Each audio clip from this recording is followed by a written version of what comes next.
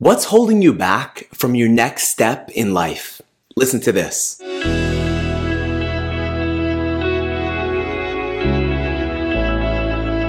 Everyone, and welcome back to another episode of Inspiring Hope. This is your weekly boost of uplifting Jewish inspiration. I'm Rabbi Tzvi Sittner. On behalf of the Village Shul and H.com, I want to thank everybody for listening. I also want to thank this week's sponsors. Today's talk is sponsored by Gila Chasky from Brooklyn, New York, with Hakaras Hatov to Rabbi Sittner for his continued inspiration. And thank you so much, Gila. So, our newborn Aryeh just had his bris this past Wednesday. And Baruch Hashem, everything went very, very well. Now, here in Toronto, some COVID restrictions were just lifted, and my son's bris was actually like the first opportunity for us to celebrate in a larger group. And it was very special. But now that we finally have the opportunity to celebrate weddings and bar mitzvahs and other simchas with more family and friends, I noticed something really interesting. Because even though many people are double vaccinated, and cases are very low, and celebrations are taking place outdoors, people are still very fearful of getting together.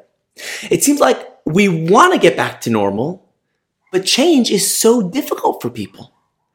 And over the last year, I think what has happened is that we've conditioned ourselves to stay at home, to not gather indoors, to keep distant from each other, to not hug or not shake hands. And after so many months of fearing what might happen if we shake someone's hand, the simple thought of changing back, of entering into a shul or shaking someone's hand is literally anxiety-inducing for people. And I'm actually seeing people who are stuck with this intense fear, and they're having a hard time transitioning back to normal life. You know, it reminds me of one of the most well-known stories of quarantine in the Torah.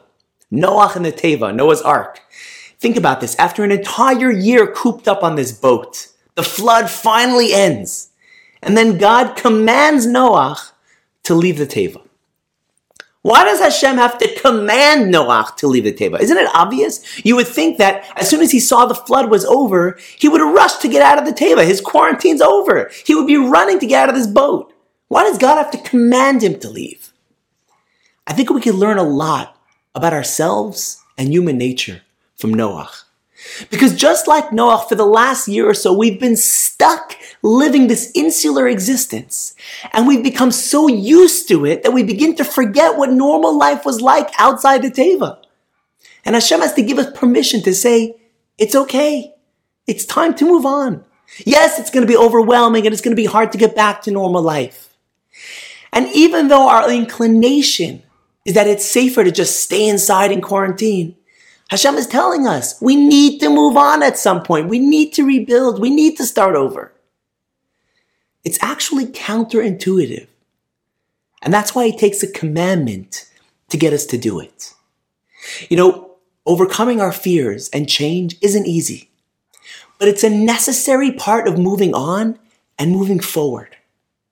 It's a great line Rav Noach Weinberg once said. He said the Hebrew word for fear is yira, which means both to fear and to see.